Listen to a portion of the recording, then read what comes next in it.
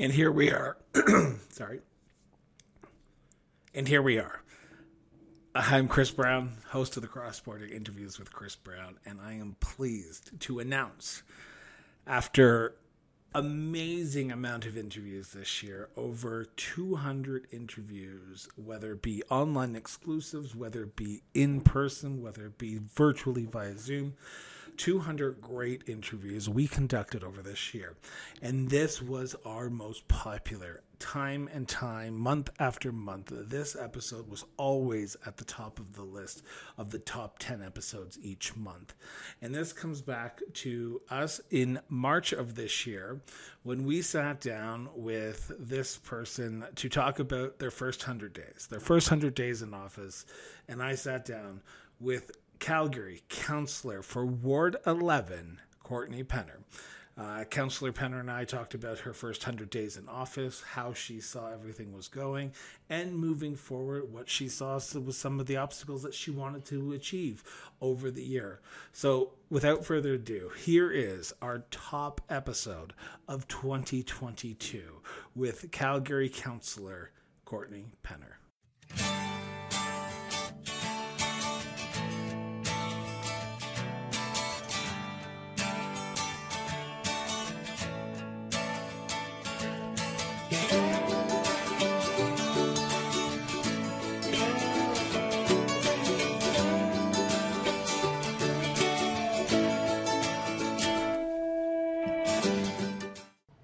Welcome to the Cross Border Interviews with Chris Brown. This is our first live edition of the show in 2022. This is the first live edition of the show where we are planning on raising some money for some great organizations here in the city of Calgary. And this is the first live edition of the show post-surgery for Chris Brown, the host of the Cross Border Interviews, after my surgery back in December. So I do just bear with us as we try to work through our problems. But we're going to have a fun night tonight. And we're going to have a fun night tonight because of our guest, who is the current counselor for Ward 11. I've written it down. I usually don't take notes, but here they are. Current counselor for Ward 11, Courtney Penner, sorry. Oh, God, this is already going to start. Councillor Penner, thank you so much for doing this. Chris, it is so good to be here. And you know, current counselor Courtney, that's a tongue twister. And I see the sign behind you. And I did campaign under Courtney Brannigan, but then I did go back to my maiden name. Yeah. So.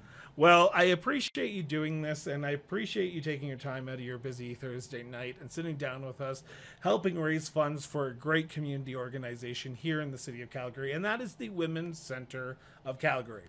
Now, before we get into the interview, I just want to give everyone sort of a heads up of what we're doing here. Over the last year, in 2021, the outpouring of support that I received as the host of this show was overwhelming. We had people giving to the show. We had people reaching out during when it was announced that my surgery has been postponed. And I wanted to give back. 2022, I want to give back to this great community of ours. And doing so, I want to help raise some funds because there are so many great organizations in this community. And there are so many people who are struggling. So I want to help give back in the way that I can do that. And Councillor Penner, when I reached out to her, I said, which organization would you like to help raise funds for? And she said the Women's Centre of Calgary. So I got to ask the question, we'll start it off here. Why the Women's Centre of Calgary? Why is it so important to you and so special to you? Well, I'm a woman person who identifies as a woman. And the Women's Centre serves women. So there's that. That's the first connection. But I think the Women's Centre for me has been a resource for myself.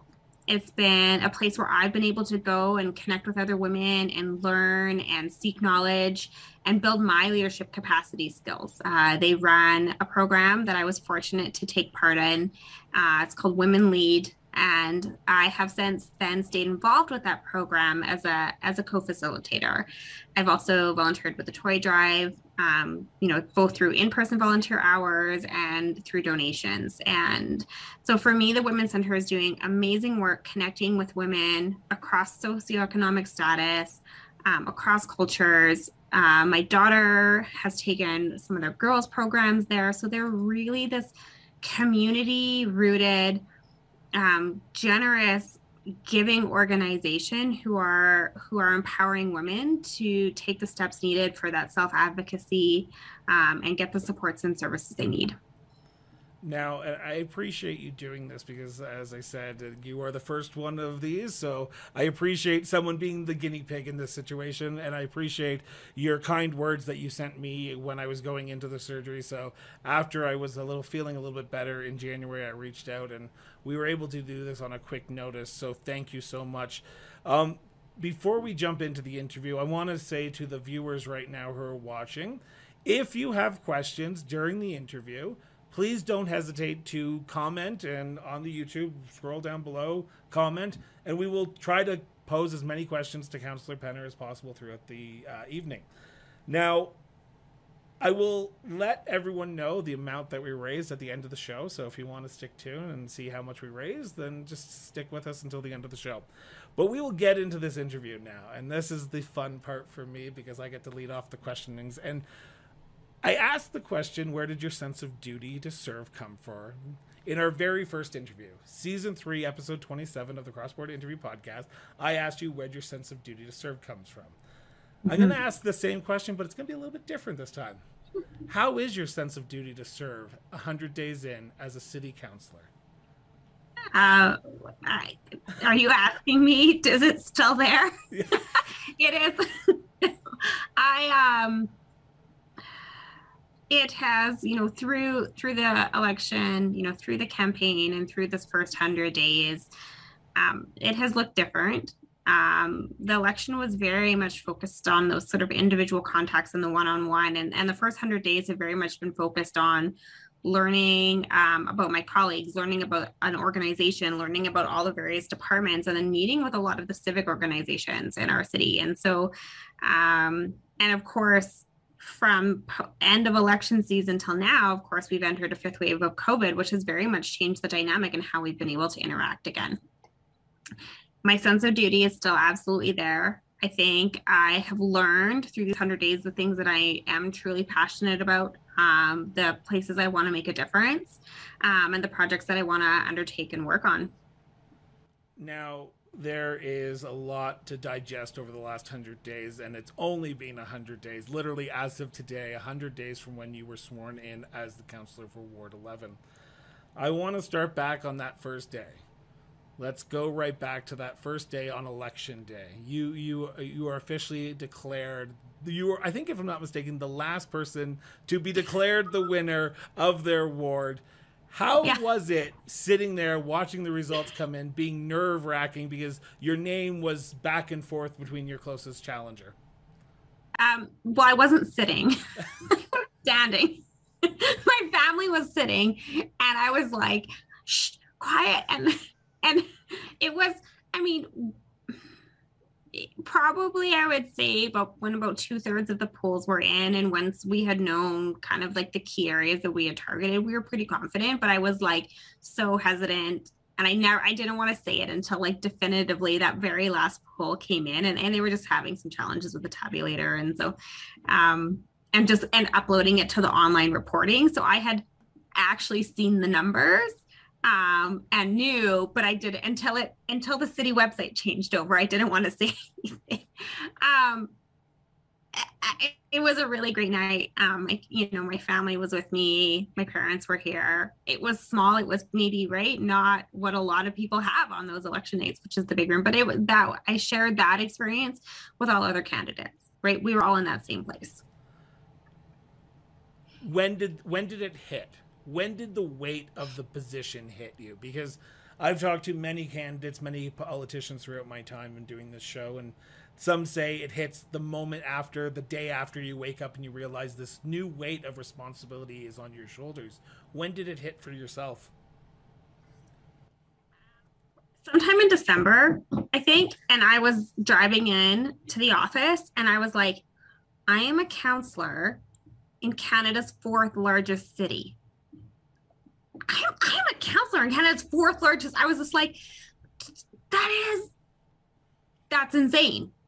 That's insane. That's when it hit me. So yeah, it was sometime in December, and it must have been around the time of the Petroleum Congress, because because Mayor Gondek was down there and we were doing sort of that like for like comparison. So it would have been, I don't remember when that was, but that's when it would have been. And I really did. I was like, well, that is actually maybe kind of a big deal. I want to stick on that first week of transition between getting elected and being sworn in.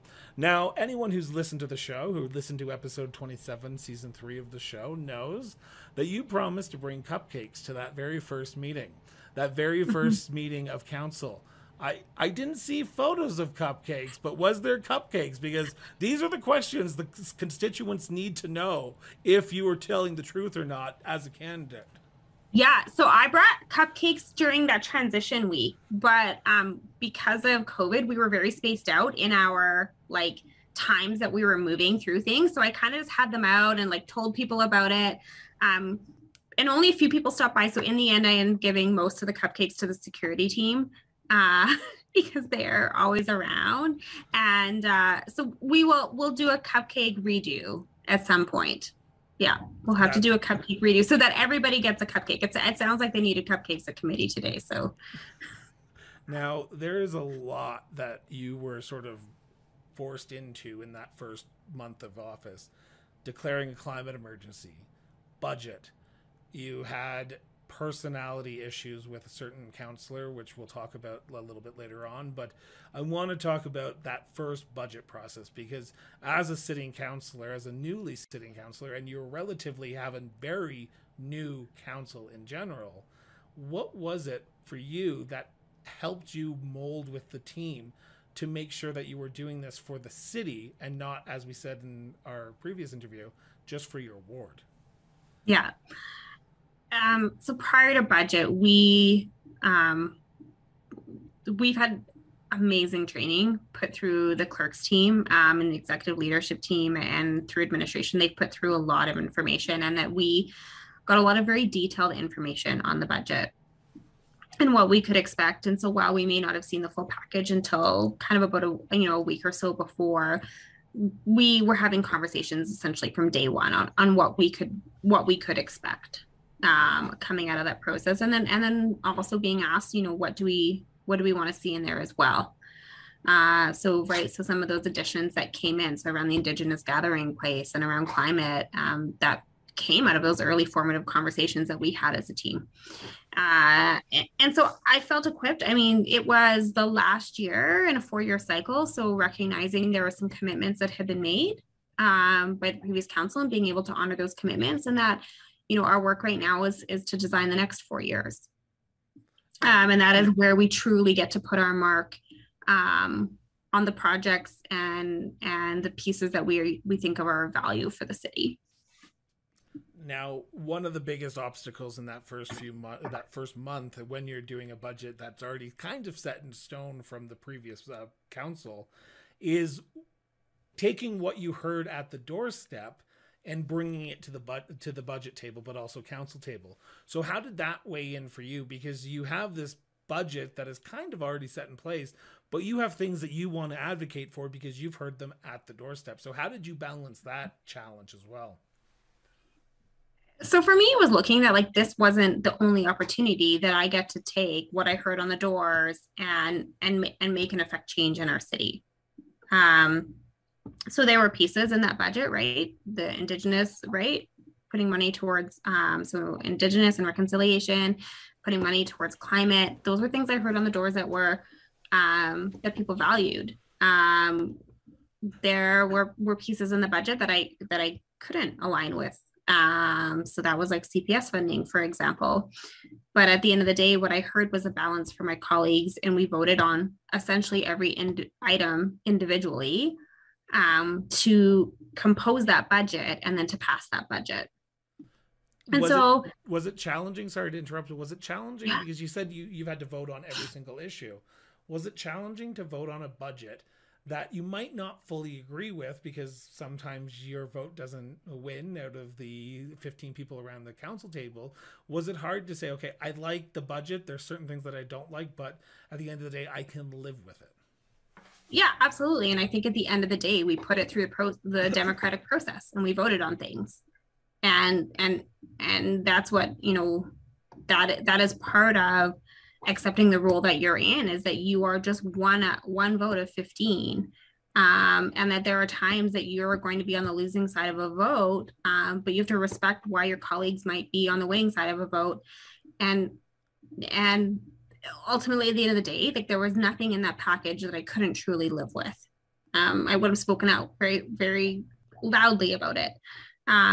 We have a really strong administrative team. They understand what Calgarians are looking for. They do extensive research on citizen satisfaction. And they hear and they reflect based on what they know. So I'm happy with the budget as passed. And now I look forward to shaping the next 4-year budget. Now, one of the big things that we talked about in our interview during the election was what you want sort of to do as a counselor. And one of those things was connections with people. You talked about people a lot. Now, I know it's only been 100 days, but one of the things that you said in that interview, yet again, season 3, episode 27, if you want to look at it, go for it. One of the things that you said was you wanted to reach out to your competitors, the people who ran against you, and say, thank you for opening this dialogue. What are the things that you heard, so we can collaborate, but also, and I use the word collaborate for a reason, that was your slogan, but how did you do that? Have you done that? Have you reached out to your fellow competitors, thanked them for running, but also understand what they heard at the door as well? Yeah, so I've had the chance to thank, I had a chance to thank the majority of them. I would really love to have that conversation in person. So I've stayed in touch, and I've said, like, we talked about it. And I was like, okay, it was sort of like on my docket for like early January, and then we're kind of in this like restriction world. And so recognizing just what we're asking of people. So I have stayed in touch, mostly with Lauren. I've spoken with Jeff as well, but absolutely always open. Like, I'm still open to that, and we will still make that happen. Just sort of, it's going to be about finding the time. So you set up the perfect segue into my next line of questioning is time. Yeah. This is a unique beast that you're working as a politician, as a city councilor. This is a unique job that you have. Only a few people have ever had it in this world. How do you find the time? How has the transition from Courtney Penner, the person outside the campaign, to Councillor Penner that we have now? Because I can imagine it is tough. I know my husband, when he went through politics, it put a weight on him because he had to be on. He had to always be doing things, but he also always had to be engaged with people because that's the name of the job. How has the transition for you been to that outgoing, and you've always been outgoing, but outgoing, reliable person that people can come and talk to? I don't think it's really changed that much. I mean, I'm happy to not be campaigning. I'm happy to have some time back on my weekends. My family is very happy to have some time back with me on weekends. And I know that the hours can be long some days. There is also opportunity to flex my schedule. I am still taking my kids to school. I am still picking my kids up from school. I am still connecting with friends. I am still, making time for myself and what I need in order to take care of, like, my mental health and my physical health. And there are times that are challenging. I will say it has gotten much easier since the beginning of January. The first 2 months were absolutely overwhelming. Since January, since the Christmas break, I have felt more of a flow and a consistency and predictability and in kind of the ups and downs. And some days are more challenging than others. And I can't predict the news cycle. I can't predict what it's always going to happen. And so, yes, there is a degree of responsiveness, but I'm also quite comfortable to know that we are working for long-term solutions. So sometimes we have to make some sort of short-term decisions, but we're working for long-term. And so it's about balancing that pace. You talked about balance. It must be challenging because your life is now kind of in the public sphere because you are a sitting councilor. People know who you are. You get sort of put under the microscope for everything you do. I was joking with you beforehand, but I want to talk about while there's some good to the job and get to make change, you get to affect change, you get to see the bad side of the job as well. And I don't say that this as a negative thing, but you posted a fun photo of you wearing a jacket that matched the carpet in your office and the attacks that you got. How does that not weigh like you down and say, how can you not have fun in this job when people are so putting you under the microscope? Well, I mean, if you can't have fun and you can't laugh at yourself, like you're never going to make it through this job. So the fact that I found 45 seconds in my day to laugh at myself, and that the majority of responses were quite punny and funny. So that was great. And so yeah, haters gonna hate, Chris. And you know, that's them. If they are that unfunny, I feel kind of bad for them. I feel bad that they can't laugh at the coincidences that happen in our life. So yes, I mean, it's a choice. You either choose to let them bother you or you choose not to. I mean, we had people who didn't like the fact that we named our snowplows, and my teen said, who wouldn't like the fact that you named a snowplow? And I got to say, snowflakes. Okay. So we have to laugh and we have to make fun of the situations, you know, that happen, like matching the carpet in your office.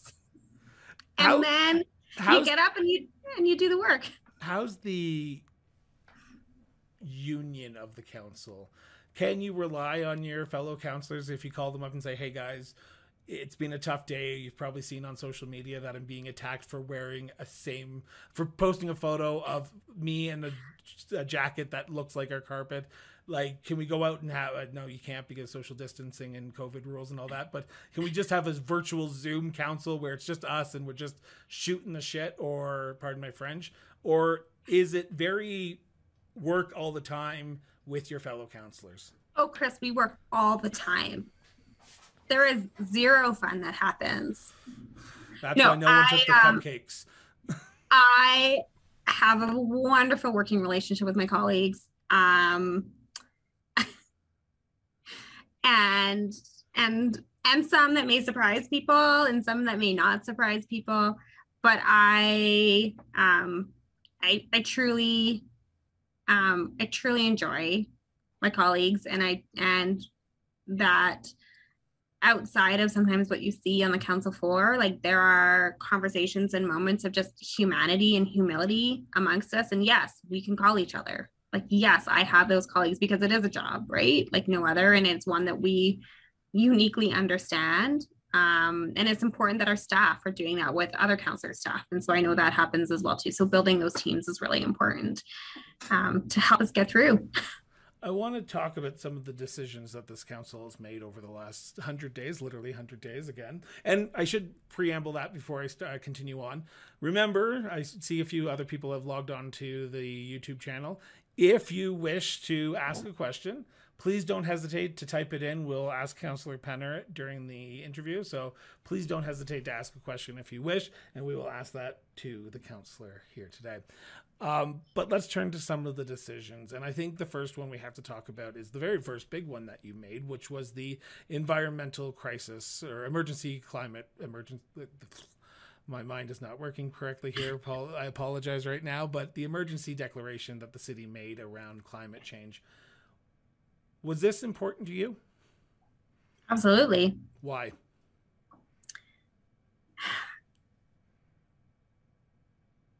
So on a personal level, I believe that climate change is affecting us and that we need to take action.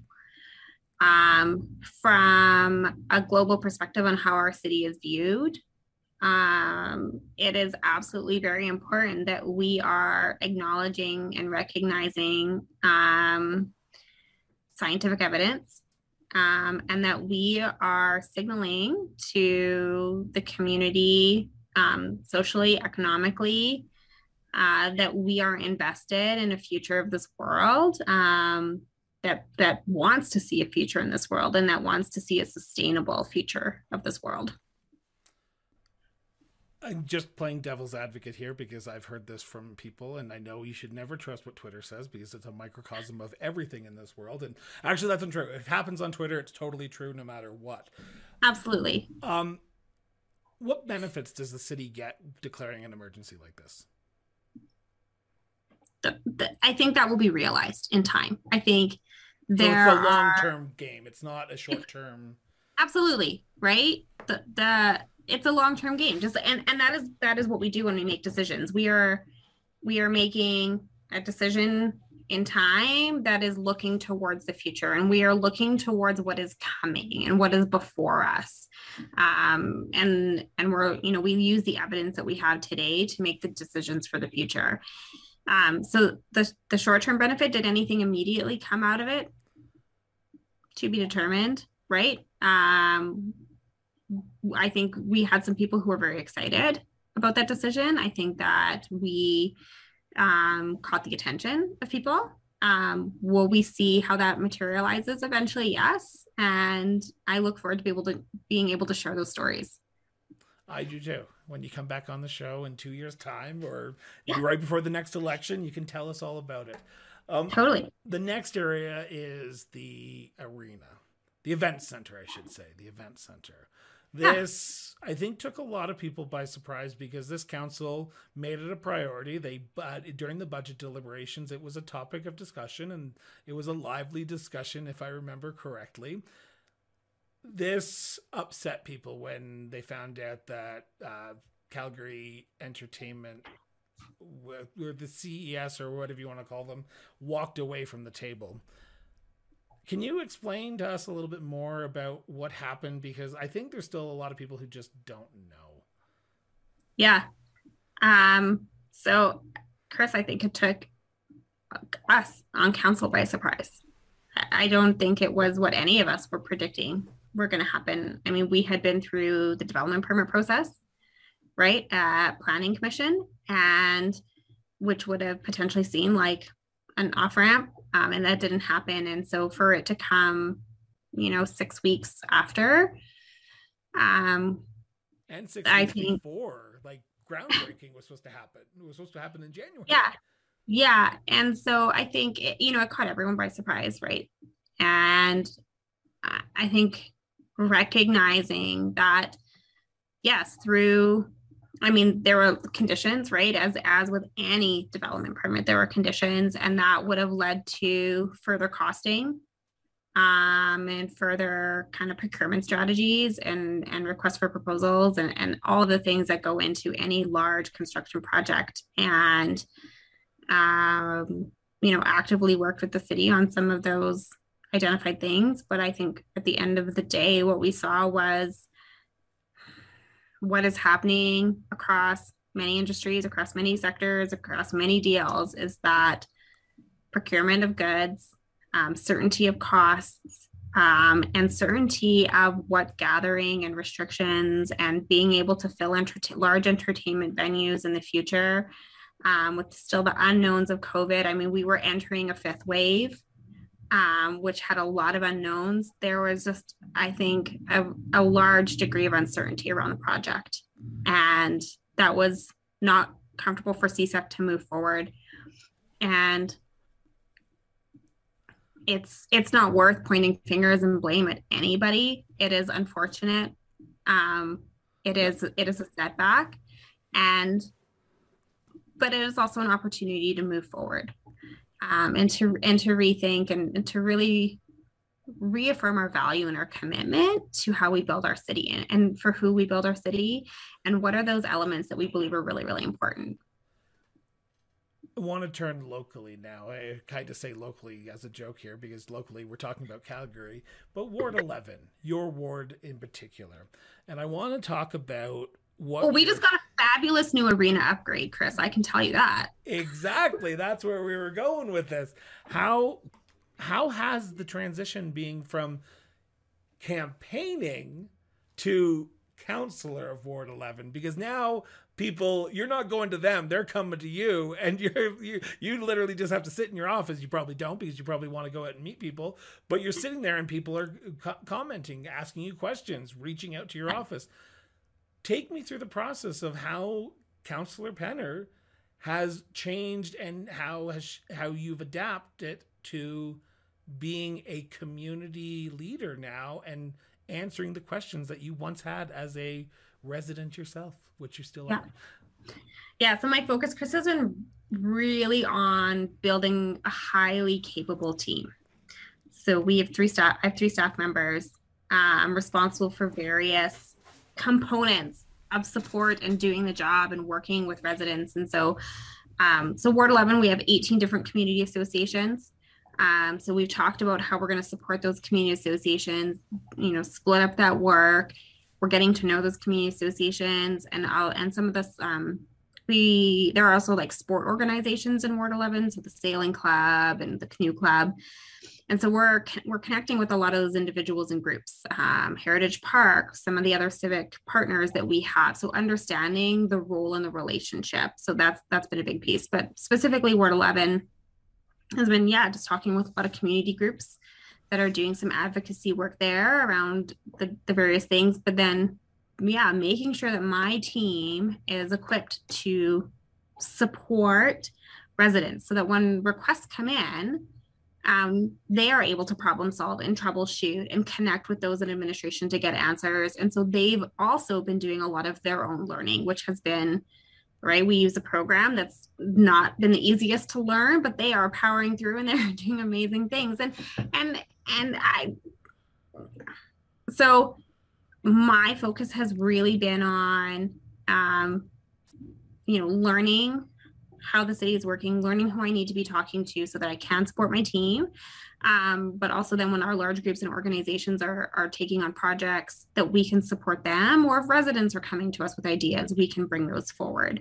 So whether those are traffic concerns or snow and ice concerns, we are building kind of our sort of like our database of knowledge so that we can respond really quickly. So that is our goal. And our goal is to stay on task. And we've set out our priorities of who we respond to and how we respond and what our communication standards are.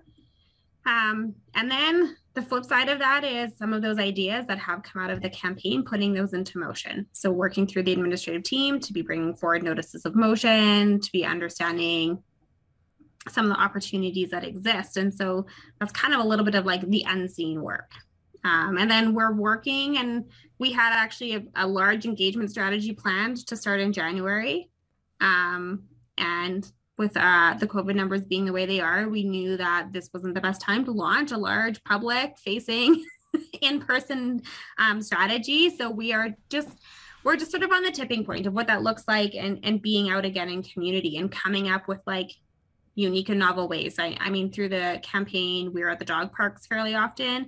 We will get back to the dog parks. We've talked about working with the library. We've talked about using our recreation facilities. And so meeting people kind of in those spaces that introduce them to those amazing civic facilities and amenities that we have, while also providing an opportunity for conversation. And then going back, go. Okay. As I say, and then just going back to community associations, just how are we going to connect them with each other and build capacity there as well so that they can connect with residents. So now the issues that were prevalent in August, September, October are no longer prevalent. Well, not as prevalent as they are right now. A week in politics is a long time. 100 days in politics is like an eternity. Are you hearing things that from your office, from constituents that you didn't expect to hear? Are you hearing things that you're going, oh, I didn't know this was an issue. We need to fix this. We need to find a solution. Or is what you're hearing sort of the similar things that you were hearing at the doorsteps during the campaign? So yes and no. Like, yes, we've heard some like novel things, right? We've tackled a few, no one complains to you about their emergency water break on the door. They talk to you about it when it's actually happening. Right. And so we've supported a business through that. We've identified that the city doesn't have a practice or a very good practice for hiring individuals with cognitive disabilities. And so how can we look at that? Counselor Meehan and I are looking at dog poop and how can we get dog poop from our parks to composting facilities. And I didn't Did you think ever I would think you'd ever say that as a sitting counselor? Counselor Meehan and I are talking about dog poop. Yeah, no. Or did I ever like, could you imagine making that as a campaign promise? Like that, I just don't, I mean, maybe people would have responded really well, but a lot of it just came up like in our learnings about those operational learnings on how we function as a city and what we do well and what we can maybe try to do different.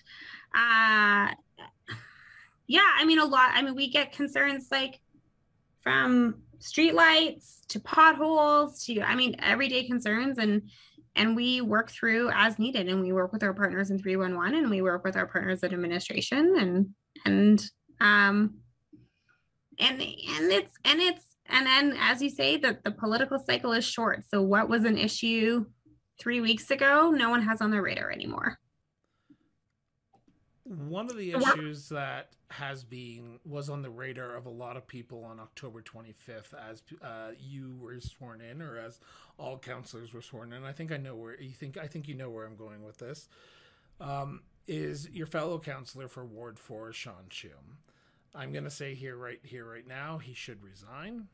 He should be out of office for what he's allegedly done. How is it to work with someone that you have openly called for their resignation? How is the dynamic different than your other councillors? Or I need to know from your perspective, and this might be a touchy question, and I do apologize if I ask it weirdly, but I want to know, how can you work with someone who you've openly called for their resignation? You focus on the issues. How do you do that, though? Because you're dealing with police budgets, you're dealing with mental health, and I'm sorry, and I'm not trying to turn this into a negative thing. I have to ask the question because it is on a lot of people's mind, and there hasn't been a lot of Twitter feed about this resigned Sean Chew in the last few weeks, and I just don't want it to be forgotten that it is still there. The elephant is still in the room. The elephant is still in the room. You're absolutely right, Chris. The elephant is still in the room, and it is hard to negotiate at times. I don't disagree, and I believe he should resign, and I believe we weren't going to talk about this, but someone who should resign then calling foul on a chief of staff is really rich. Sorry, I just had to put it out there. And so when I say focus on the issues, there was a situation that came before committee that had to do with something in Ward 4. Councillor Chew wasn't originally at the original committee meeting, and so when it came to council, it needed advocacy, and I was the original person who actually advocated at committee for it because I saw the value that it provided Calgarians. And so I let him know that I was on board with advocating and how I would support because I felt that it was good for Calgarians. And so you would have seen me back him in his call and second a motion because I believed in what the issue was before us. Yeah. When we talked about funding for Indigenous gathering spaces, and there was a deeply insensitive comment that we should just put it somewhere else and not invest any money, absolutely, I took him to task.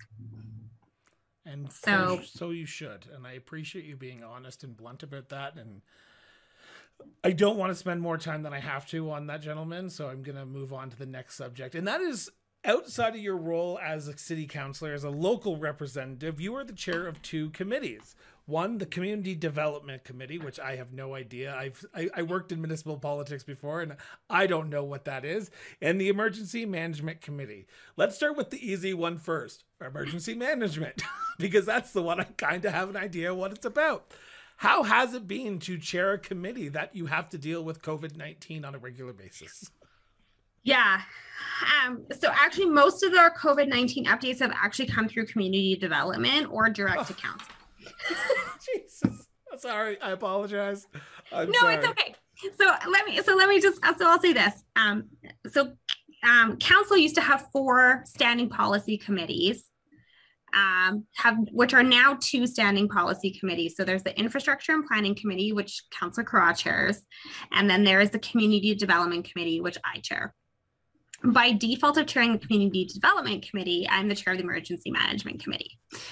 So that is that relationship. Okay. And so the Emergency Management Committee, we get reports on a regular basis from Calgary Emergency Management Agency, so CEMA, on essentially emergency preparedness. So our last one, we got one on like how we would respond to a rail disaster. So we get updates on how we are going to respond. So we have knowledge and insight. It is also a place where if we did have an emergency, like a flood or a fire, I can call that meeting within an hour's notice so that we can put in an emergency plan. And so I work closely with Chief Stu Henry and our partners in Community Standards to understand what that is.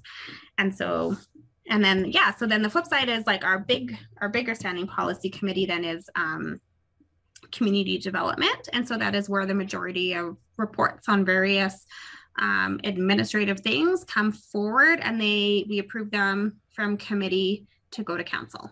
Now, take me through the process for those who might not know, who might be listening to this or watching this at a later time. Did you choose these committees, or was it basically a random pick of the draw? Because I as I said before, I've worked on municipal politics before, so I know that sometimes it is a pick of the draw where you grab into the hat and you pull out and you're like, oh, I'm on this committee. For here in Calgary, is it that way, or were you able to be elected to that? So I was appointed by my peers. So I was nominated by my peers and then elected. Have you learned more about yourself in those positions as the chair of those 2 committees that you didn't know about as a candidate, Penner? I was really flattered to be nominated by my peers, and I think it affirmed, I guess, for me, the support I had from my peers, and I'm grateful for that. So I do need to recognize that it's an honor and it's a privilege.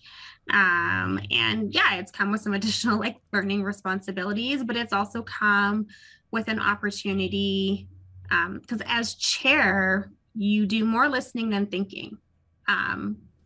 And so it's really a great position to be in as well.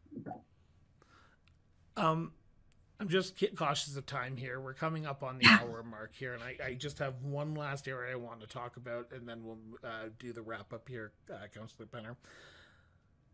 I want to talk about what's next. We've talked about in the last few minutes that a week in politics is a long time, so we can never be prepared. What's next for you? What is the next goal? Because I'm going to say this at the 2-year mark. So in 2024, you are coming back on the show, or 2023, I should say. You're coming back on the show. We're going to do the halfway mark, 2023, right? 2023, 25? Oh my God, my mind is blanking here. I apologize. Yes, I will come back at it. We're just going to say this, Chris. Yes, I'll come back at the 2-year mark. The halfway mark. What's next? What do you have to do now? You're 100 days in. You've got your sea legs working. What's next for Councillor Penner? Yeah.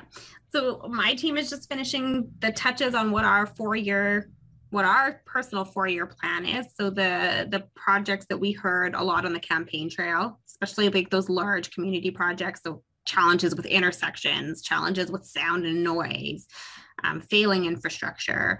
So getting those on the work list. So that is the goal over the next 4 years. And so determining when we're going to bring those issues forward. So that's kind of a little bit, but then also that community building side of things. What is the capacity that we want to build in communities? And so laying out that strategy over the next 4 years as well. So it's going to be a bit of a balance, and it's going to be flexible. I mean, we're going to make this lovely Gantt chart, and then we're going to have to burn it one day and start all over again.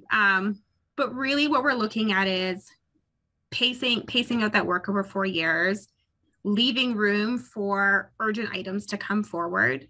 And then, if those urgent items don't come forward, like what are the other good things that we can do? And it's going to be a balance of fun. We're going to bring some fun things forward that may seem maybe trivial, but also really valuable to certain Calgarians. So I think of things like naming the snowplows, right? I said it seemed trivial, but it is one of those moments that just, it's low barrier, it's a little bit of fun, it's a bright spot in a kind of otherwise like chaotic news cycle. And so just what's your favorite name? I've got to ask since you brought it up. What's your favorite name on the list of... It was Cowaplunga. Okay. So we have seen so much vile and hate thrown at Mayor Gondek in the last 100 days with protest outside of her house. We have seen protest outside of MPs' houses. The council recently passed a expenditure for security systems. I say this with all like hesitation, but I'm going to ask it in a point blank way. Do you feel safe in your job? Seeing what's going on? Because I like that we can be joking about snowplow names, but I've seen it, and I feel like if someone listens to this and they're like, oh, she's laughing on the fact that this, that, and the other, and I'm like, okay, she's a human being. You're a human being. Everyone's a human being. Do you feel safe in your position? I feel safe, but I also have a deep sense of worry. And I have a deep sense of worry that comes from the disconnect that we've experienced over the past 2 years. And that there are people in elected leadership positions who are preying on that disconnect and preying on the division and adding fuel to those fires. And so I worry actually about people, and I worry about what it means for us to have that capacity to do good things in our city and build community and build resilience. So yes, overall, I feel safe. I do worry, but I think my optimism at the end of the day outweighs any worry that I might have. So the reason I asked that question, and I asked it at the end here, is because as a sitting councillor, you have to make... Right. No, it's okay. It's all good. I'm just kidding, Chris.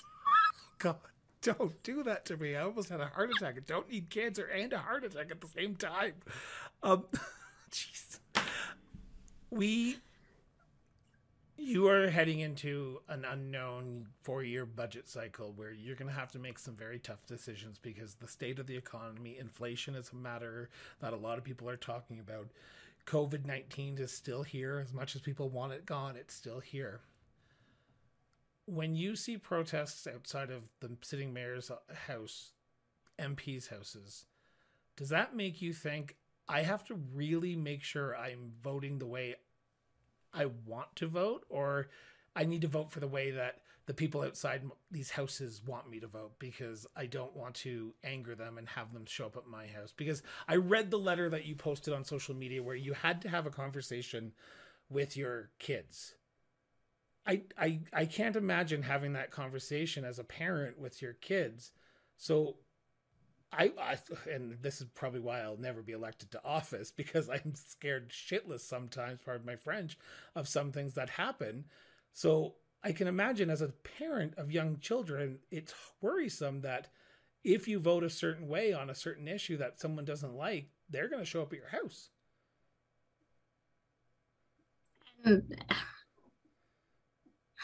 I'm not trying to make this a downer moment at the end of this interview. I just want to get your opinion.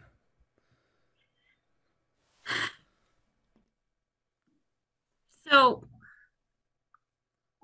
like, I don't feel like you... I can choose to be worried, right? And the worry is there. Like, don't get me wrong, Chris. The worry is there. Will that fear ever drive the way I vote? No, because I'm also needing to reflect the counter side of that argument that's being presented to me. And I feel like I was elected by individuals who are on the counter side of that and who are looking for someone who values community and values investment and values building our city and to be strong socially, economically, and climate. And so, again, I have to make decisions for the long term, not the short term. What we are seeing from a political climate, it is a not a forever thing. Um, is it going away anytime soon? Unfortunately, probably not. We have seen unrest rise dramatically, right, for the past 4 years. I think the counter to that is conviction. I think the counter to that is consistency. And I think that we overcome it by helping people. And we get back to getting people connected, and feeling safe. They are reacting out of fear. They are reacting out of themselves feeling scared. And if we both come together like that, we don't get good outcomes. I appreciate your honesty and being candor about that. And I want to turn to kind of the last word here before we do our official wrap up. And this is kind of the sort of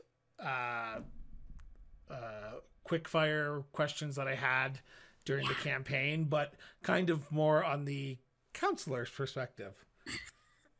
In one sentence, actually, let's say 2 to 3 sentences. How would you describe your first 100 days in office? Oh God. Some of the biggest highs and some of the biggest lows. Incredible gratitude, incredible opportunity and optimism, but also a very realization that and I knew it, but that change is hard, and not from a policy perspective. Change is hard from having the collective come on board with what that policy change could mean. Knowing now what you, if you would have known now what you knew when you announced, I would have known then what I know now. Yeah. Would you have still ran? Totally. Why?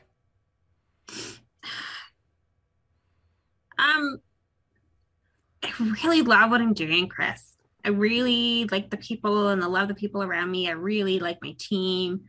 And I'm knowing now, who does what and how things get done. It's actually easier to understand how to make change and when and how that change can come about and what are the steps to do it. And my goal then would be to, as I continue to learn that too, to help other people understand that. We talk about rebuilding trust in government. This is more than 2 to 3 sentences, quick fire. We talk about rebuilding trust in government, and I think that comes from giving people information, from giving people clarity. And so that continues to be the goal. Do you still learn things every day on the job? Absolutely. And my last quick fire question for you is this. Where do you go from here? You seem to be enjoying the job. I always try to better myself. So what betters Councillor Penner now? Like, is it meeting more people? Is it talking to more people? Is it hopefully after restrictions are done, getting out and meeting people? What betters Councillor Penner to be a better councillor? Yeah, I think getting out and engaging back with the community, I'm missing it. I told my team just yesterday how anxious I was to get out and how it was just burning in me to get out.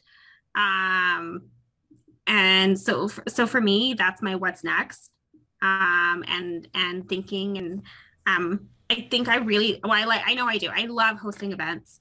And so being really intentional in what we do for the community and how we engage with the community. I'm very excited about that. I'm very excited to see how we can shape and transform that as well over the 4 years based on how people respond.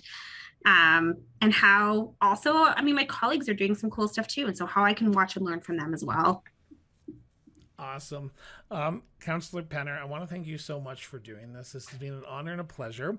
But before we go, I told everyone at the beginning of this that we would announce how much money we raised. And when I originally planned this, I know we're going to do a drum roll in about 2 seconds. Okay. When I originally planned this, I was expecting, from my perspective, like 5-10 people want to come out and spend their evening with us. But we had an overwhelming surge of support, and I appreciate everyone who's donated and given to a worthy cause. So without further ado, tonight's total that we are giving to the Women's Center of Calgary is blah, blah, blah, blah. That's my drum roll. $255. I want to thank every single one of you who bought a ticket. This money is going to a worthy cause. Like Councillor Penner said at the beginning of this is a great organization, and they do some great work for the community. So thank you, everyone, for buying a ticket. Can I say thank you, Chris? Yeah, go for it. To everyone who came out and bought a ticket, thank you. That is so wonderful. And as a small organization, like $255 is a big deal for them. But I hadn't told you this, but I'm going to match that donation. Aww. And I think I told you this, but I'm not 100% sure. But out of the 50% of the profits that the show made, the Cross-Border Interviews with Chris Brown, we're donating $100 of our profits to the organization as well, because we believe this is a great organization. I do appreciate everyone who bought tickets, so thank you. I've already reached out to their executive director, Bo Masterson. She is expecting a check in the mail because businesses have to do it that way, we guess. So thank you so much, Councillor Penner, for doing this. If you haven't already, we are back next Thursday with Councillor for Ward 3, Jasmine Meehan. She is going to be coming on and answering almost the exact same questions, except unless she's representing Ward 11, I just don't know it. She's going to be talking about Ward 3. So buy tickets for that as well. The tickets for that proceeds will be going to the Vivo All Community. My mind is blanking right now. Vivo is the organization that we're raising money for. So please join us next Thursday for another great episode of the Cross-Border Interviews with Chris Brown, live via YouTube. Councillor Penner, once more, thank you so much. Thank you. We totally just had the dog bark moment. Sorry. There you go. Anyway, guys, have yourself an excellent rest of your day and enjoy your rest of your Thursday. And remember, tomorrow morning, if you're still watching this, tomorrow morning, opening ceremonies at 5 a.m., so watch it.